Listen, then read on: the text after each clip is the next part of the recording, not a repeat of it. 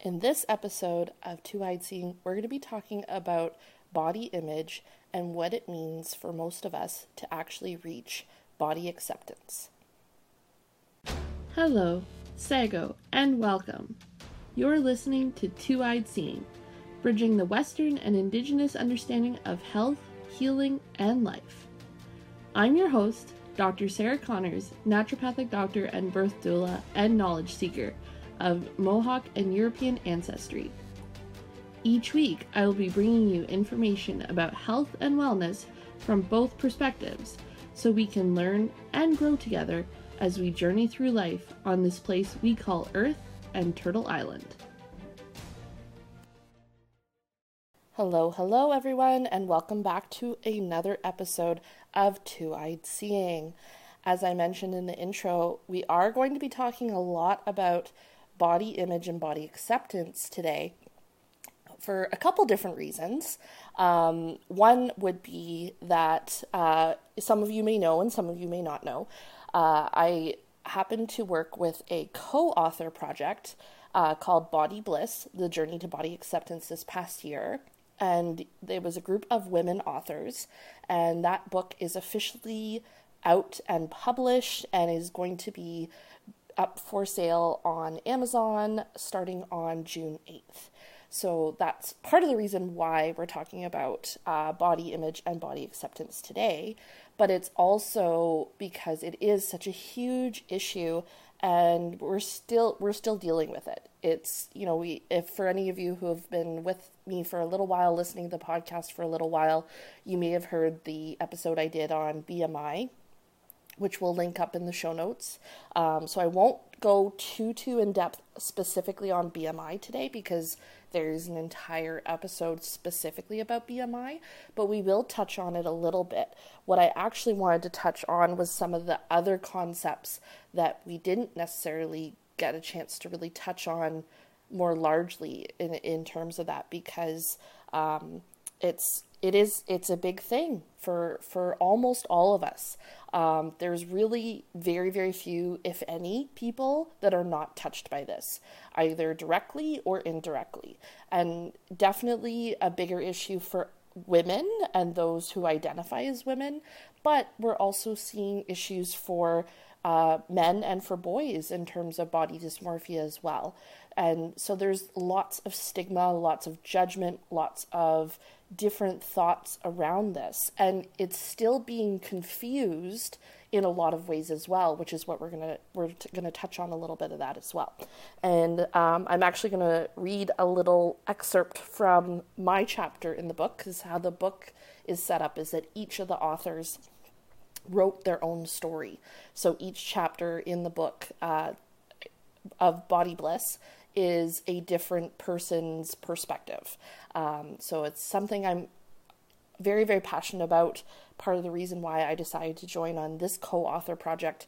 And obviously it's an issue I feel very strongly about as someone who has grown up in a larger body for most of my life, and my own struggles to journey towards body acceptance, and then also seeing so many others go through very similar struggles, both in practice in the women that I work with, and some men, but again, proportionally and just how society treats it, it tends to be a bigger issue for women.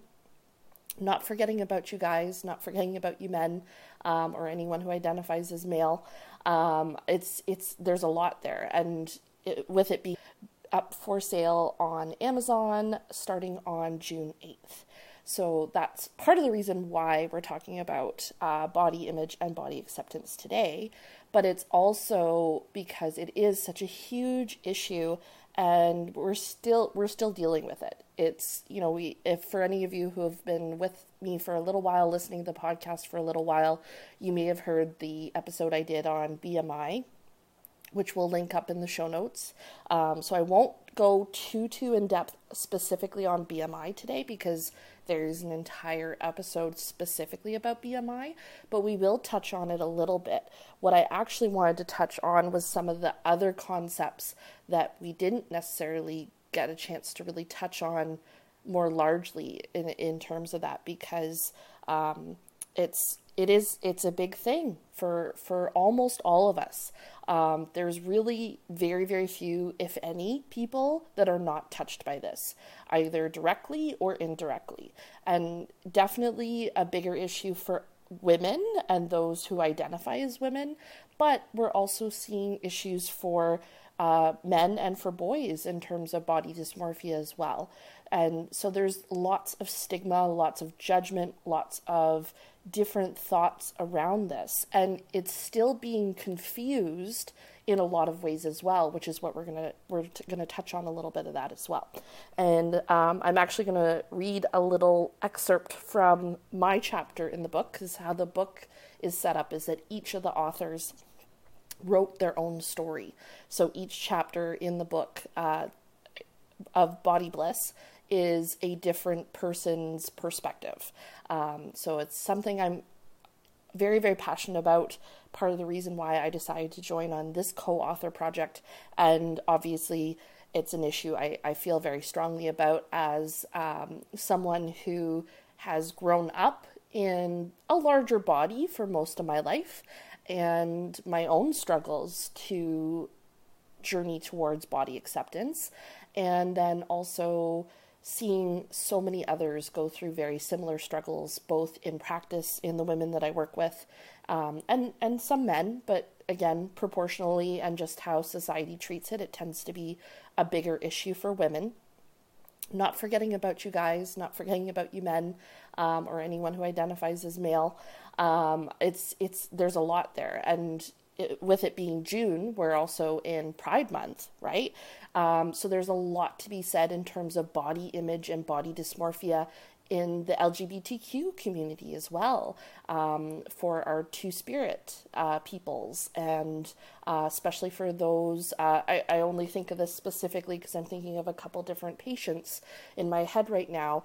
The amount of body dysmorphia that's created with an individual who identifies as trans. You feel like you're in the wrong body, right? That's a huge amount of things going on in our head if that's something that we're dealing with. So when we think about how big and complex this issue becomes, we can see how it really does touch on each of us and affect us each in different ways, right? Whether we're larger bodied or what society would call fat, or we're thin bodied and we're dealing with things like bulimia and anorexia, because we still have that image in our head that we're not the right size, that we're not conforming to society's definition of what is ideal beauty and what is acceptable from a societal standpoint. And realistically, this is all completely constructed as well, and it's even changed over time as well. There's all kinds of different books and resources and podcasts and all kinds of things out there in terms of body image and body acceptance, like the book I just helped to write. But there's so many other options out there besides that as well. And it's an important conversation that we need to be having more openly so that we can start to understand that it's not something inherently wrong with us as individuals. What's wrong is this ridiculous, unattainable, unreasonable concept that each person should fit into this very, very narrow definition of what is beautiful, what is a beautiful body. Often when I talk to groups, like we had Grandmother Renee on recently, and in Moon Lodge just recently, we were talking a little bit about body image and whether we love our bodies and work towards body acceptance on a regular basis. And one of the things that I touched on was the Dove campaign that ran a number of years ago, where they had the commercial. I believe it's still on YouTube. I should go and see if I can find it. But what it was they showed a model getting prepared for her photo shoot, and what they showed the entire thing from start to finish. So going through makeup, Photoshop, the actual photo shooting, and then also taking the finished photo, and they put it in Photoshop for retouching and refinishing, and then showing the final product on a billboard. And the amount that they augmented and changed between makeup, lighting, and how they shot the image with a camera, and then the photo finishing, touching up with the computer at the end, it wasn't even the same person anymore. So when we look at images online, on magazines, covers, on TV, on all these different, on social media, how many of us, you play around with filters on Instagram and social media, and you look completely different, right? There's all these different things you can do to augment the photo. So what we're seeing and being exposed to isn't reality, but we're judging ourselves and judging how we look in comparison to this other person who, by the time that photo is actually presented to you, isn't actually even a real living, breathing person, really, because the reality of it has been augmented so much that it barely, if at all, resembles the person that was the original model for that image. So when we think of it from that perspective, it becomes kind of an exercise of driving ourselves to insanity when you think about it, in terms of comparing ourselves and comparing others and judging ourselves and judging others, and it becomes a vicious cycle. And then, of course, something that's considered culturally acceptable because it's given the guise of, oh, well, it's because I care about you and your health, is fat shaming. So making people feel badly that they are not conforming to a very, very narrow standard of what is considered acceptable and healthy in terms of a body size. And one of the things that I'm really passionate about talking about is that health is not a size, because that's one of the biggest things that the diet industry, the weight loss industry, how society has kind of set everything up. They want us to believe that you must be a certain weight when you step on the scale. You must be a certain size in terms of your proportions and what clothing sizes you fit into, because you're supposed to fit into the clothes. The clothes aren't supposed to fit you. That's something I really strongly disagree with. That whole concept that we have to make ourselves tiny in order to fit clothes if they don't actually realistically fit us. But this is something that's been perpetuated and continues to be perpetuated. And BMI is a big piece of that, right? Is this thought that you have to be a certain size. And if you're overweight or obese based on BMI, then your health is in trouble. But a lot of that isn't actually accurate. But it's been told that way so many times that we believe it. There's actually plenty of research to show that being a certain size isn't as closely correlated with how healthy you are as it is those other measures of health, like your cardiovascular health, your O2 saturation within your blood, your glucose levels, your hemoglobin A1C levels, your insulin levels. There's all these other things that we can look at from a lab perspective in terms of actually taking your blood and measuring it. And then, of course, measuring your blood pressure. There's all these other pieces. And then it's also, even if we're going to talk about measurements, let's take realistic measurements into account.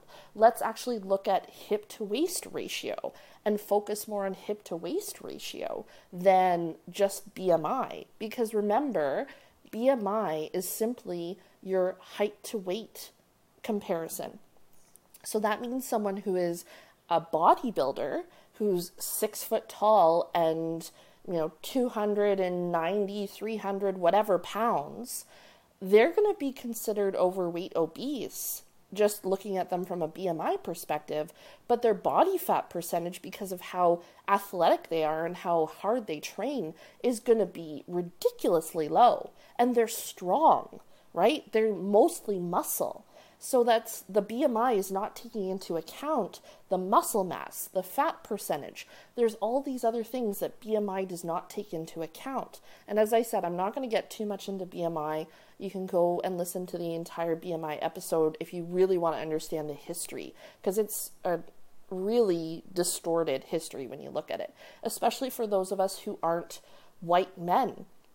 If you listen to the BMI episode, I explain exactly how that was the model initially. And so those of us who aren't white men, which is a large percentage of the population, BMI doesn't really apply to us. And yet we're using it in our doctor's offices, in our hospitals all the time to make medical decisions.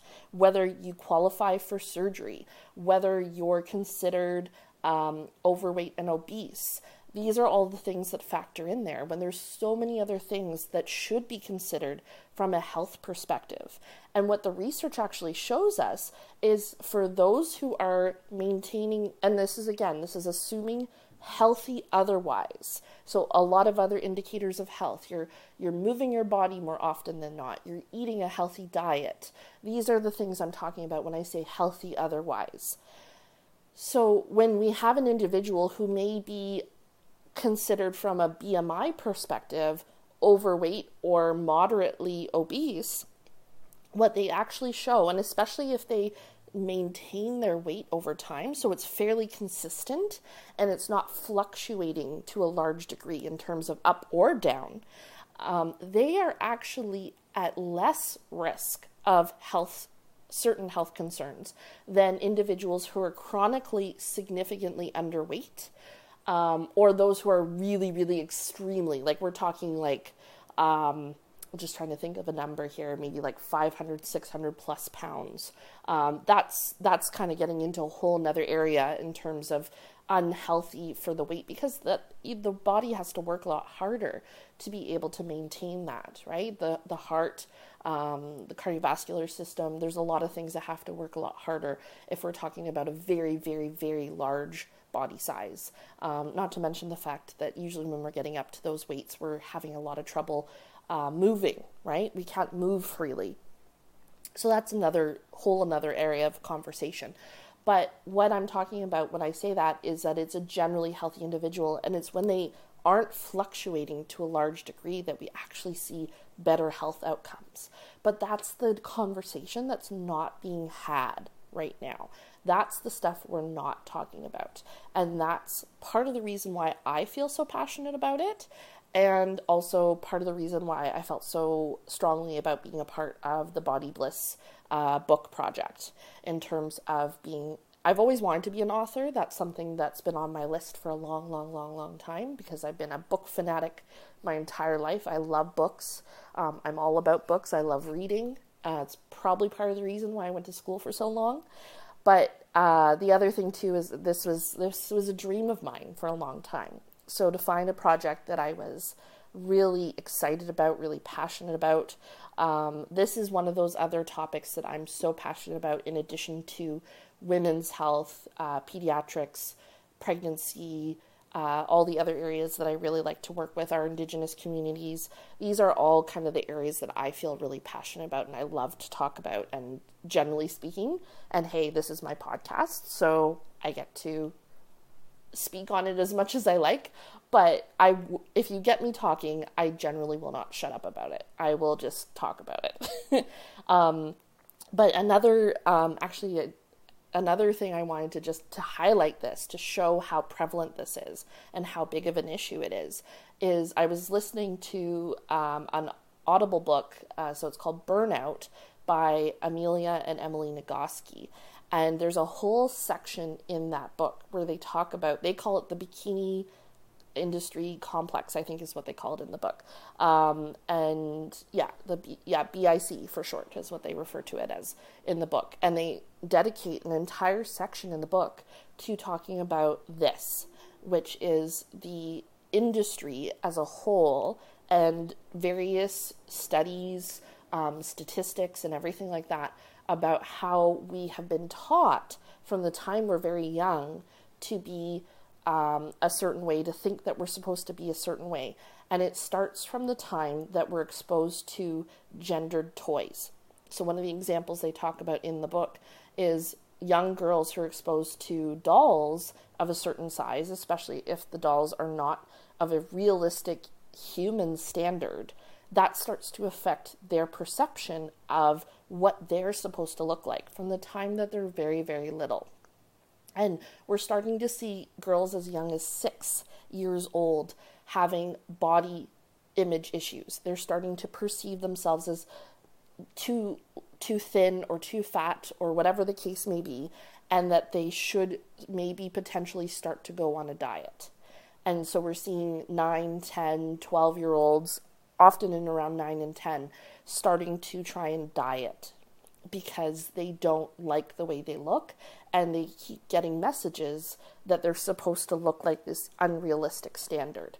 Another example from that same book that was really interesting to me was the introduction of TV to the island of, I believe it was Fiji. And so they introduced TV for the first time in, I believe it was 94 or 1995. And within a year of having TV on the island, the incidences of body image issues in terms of like anorexia, bulimia, eating disorders, that kind of thing skyrocketed. So they went from having minimal issues with it, like low percentages of it, to almost doubling within, I want to say it was a year. Anyway, point being, absence of TV, introduction of TV, we saw a huge increase in the number of girls that were reporting having body image issues, and then also correlating to higher degrees of eating disorders and eating issues. So that's a huge potential example of how influenced we are by the various images that we're exposed to and what society is continuously presenting to us over and over and over again. So those are the things I want you to think about and talk about with your friends, with your children, with your, especially the other women in your life, but I would say, anyone in your life. Like, we should be having these conversations, because when we can have a conversation about it is when society starts to change. Because even the ideals of beauty have changed over time, if you look at it from a historical context. It used to be the case that women who were larger bodied were considered beautiful because at that time, because there was a bigger issue with food scarcity and food, being able to access food easily.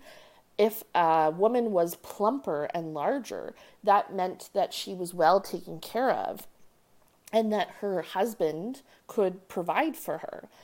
So it was considered very much the height of beauty to have more of a larger body, to have a little bit more of a plump appearance to your body.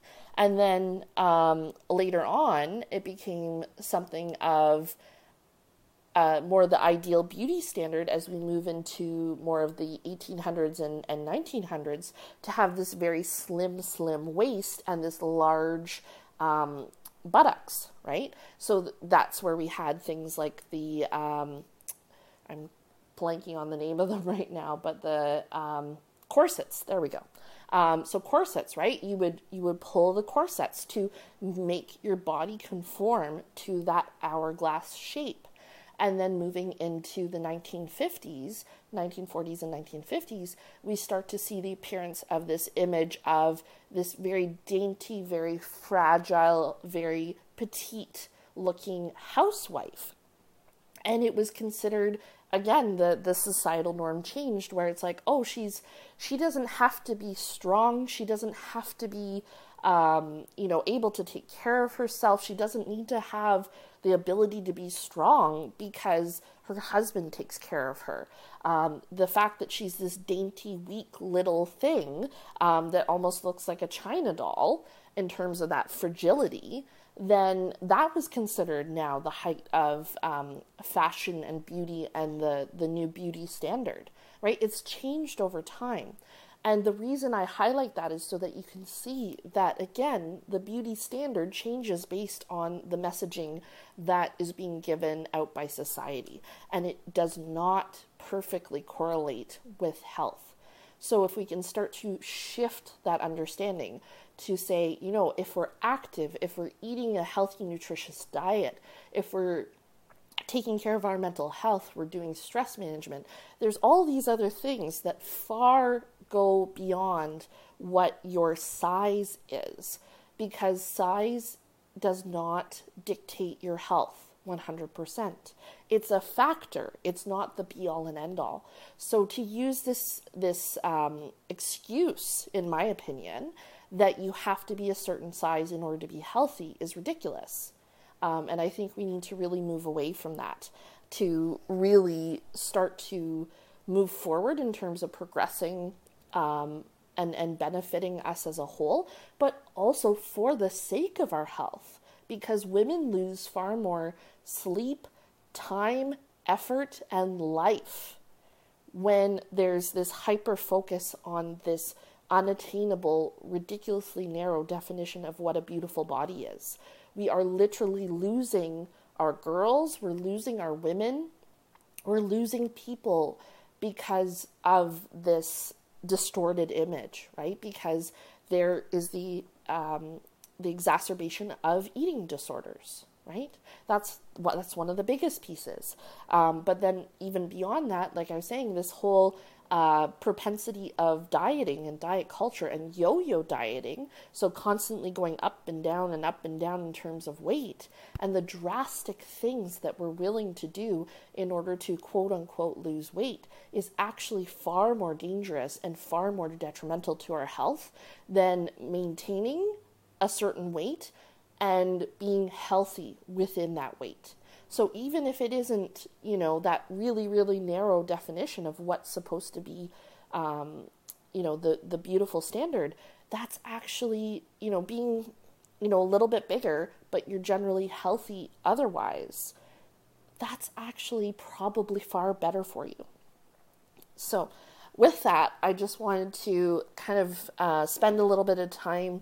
I'm just going to read a little bit from Body Bliss, from my chapter, so you can hear a little bit of it. And as I said, it's going to be on Amazon, available on Amazon for order, starting on June 8th. And if you happen to be in the Kitchener, Waterloo, Cambridge area in Ontario, then you can also join us in person for a book launch party on June 10th, which is really exciting because we haven't been able to do anything like this in the last 2 years. So this is my chapter in the book, and I'm just going to read the first little bit, and I titled it, "This is Not Your Armor." Growing up, I was a very shy, quiet, and introverted kid. I wanted nothing more than to be the proverbial wallflower, blending into the background where no one would see me. Not being seen seemed like the safest place for me at the time. I was also bullied from a very young age, and my bullies were boys. Both of them started out as friends, but then something caused that to change into teasing and then full-on verbal and physical abuse over time. To give you an idea of the extent of it, my dad was concerned enough that he felt it was a good idea for my siblings and I to take karate lessons for a while so we had basic self-defense skills. The lesson I took from that bullying was that I needed to be as invisible as possible, and then maybe I would be safe. I know what you're thinking. Why didn't I talk to a teacher or my parents? Well, I did, and the outcome of that was the bullying became worse. Again, the lesson I took from that was I needed to keep these things to myself and hope I could make myself as invisible as I possibly could. Even at home, I didn't feel completely safe. My sister and I didn't really get along growing up, and she would tease me and push my buttons a lot. When I tried to mention it to my parents, I was told I was too sensitive and to grow a thicker skin. I didn't learn this until I was older, but I'm an empath, and that means I feel very deeply, both my own emotions as well as picking up on the emotions of others around me. This has served me well in my chosen career as a naturopathic doctor and birth doula, but as a kid growing up, it often felt like hell on earth. So that's just the very beginning of my chapter in Body Bliss. So if this is something that you feel that you need some support on, that you need to hear stories that are like yours or completely different than yours, it's essentially an entire collection of women's stories. Sorry guys, it's not that you're not important too, but it is a book written completely by women. And each story is different. There is some stories in there that touch even more in depth than I do on abuse and things like that. And each of the authors has made that note at the beginning of their chapter so that you know that if that's triggering for you. But it's very honest, very raw, very wonderful stories. And we need more books like this out there for us and for our children. Because if we don't start to have these conversations and to say, how can we change this? How can we make this better? They're going to end up being in the same position that we are now as women in our 20s and 30s and 40s and 50s and 60s and 70s, right? Almost all of us probably have some story of not liking some part of our body, and that shouldn't be the way that it is for all of us. That shouldn't be the norm, is what I'm getting at when I say that. It should be that we're learning and teaching each other to work towards loving our bodies as much as we can, and that's never going to be a perfect thing. We're not always going to love every single thing about our bodies, but we can work towards accepting our bodies and loving our bodies in so much as we care about them and we're grateful for them for carrying us through this life. Creator gave us this beautiful gift of a physical body to inhabit while we're here in our journey, on our time on Mother Earth, right? This was a gift that was given to us. And when we're born, we're all told that we're beautiful. We're all told how wonderful we are. No one says, oh my goodness, that baby is too fat. No one says, oh my goodness, like there's all these things that we say to ourselves that we think are acceptable to say to others that we would never say to a baby. So where do we shift from being this wonderful gift when we're born to being unacceptable and ugly and letting ourselves go and shaming ourselves and each other for how we appear? Because that's just one facet of who we are. Realistically, we're spiritual beings having a physical experience. And Creator loves each and every one of us for who we are. We're all unique. We're all different. We wouldn't all want to look identical to each other. There would be no variety. There'd be no differences. There'd be nothing to celebrate in that aspect of ourselves. So with that, I will wrap up today's episode with encouraging you to really even just start with asking yourself, what is one thing that I can look at myself and say, I accept you? And if you feel that you can step to that next step and say, I love this part about myself. Maybe it's you really love the color of your eyes, or you really love your hair, or you really love your arms or your legs, just looking at yourself and starting by picking out one thing that you can at least say, I'm grateful to you, I love you for this, and work on building on that. And like I said, the point here is not to say that we'll be 100% in love with our bodies, with ourselves all the time. We can still accept our bodies as they are and also want to change something about it in terms of moving towards what we think would be a good, healthy version of ourselves, assuming that vision of how we think of ourselves as being, that healthy ideal is a healthy ideal. right? Because as I mentioned before, generally those who are dealing with more significant eating disorders like anorexia and bulimia, they have a distorted image of what they're supposed to look like in their head. So we have these women, especially with anorexia, they're so tiny, like they can barely manage to stand sometimes because of how long they've been in this cycle, and they still look in the mirror and see themselves as undesirable, as not the ideal body that they would like to see.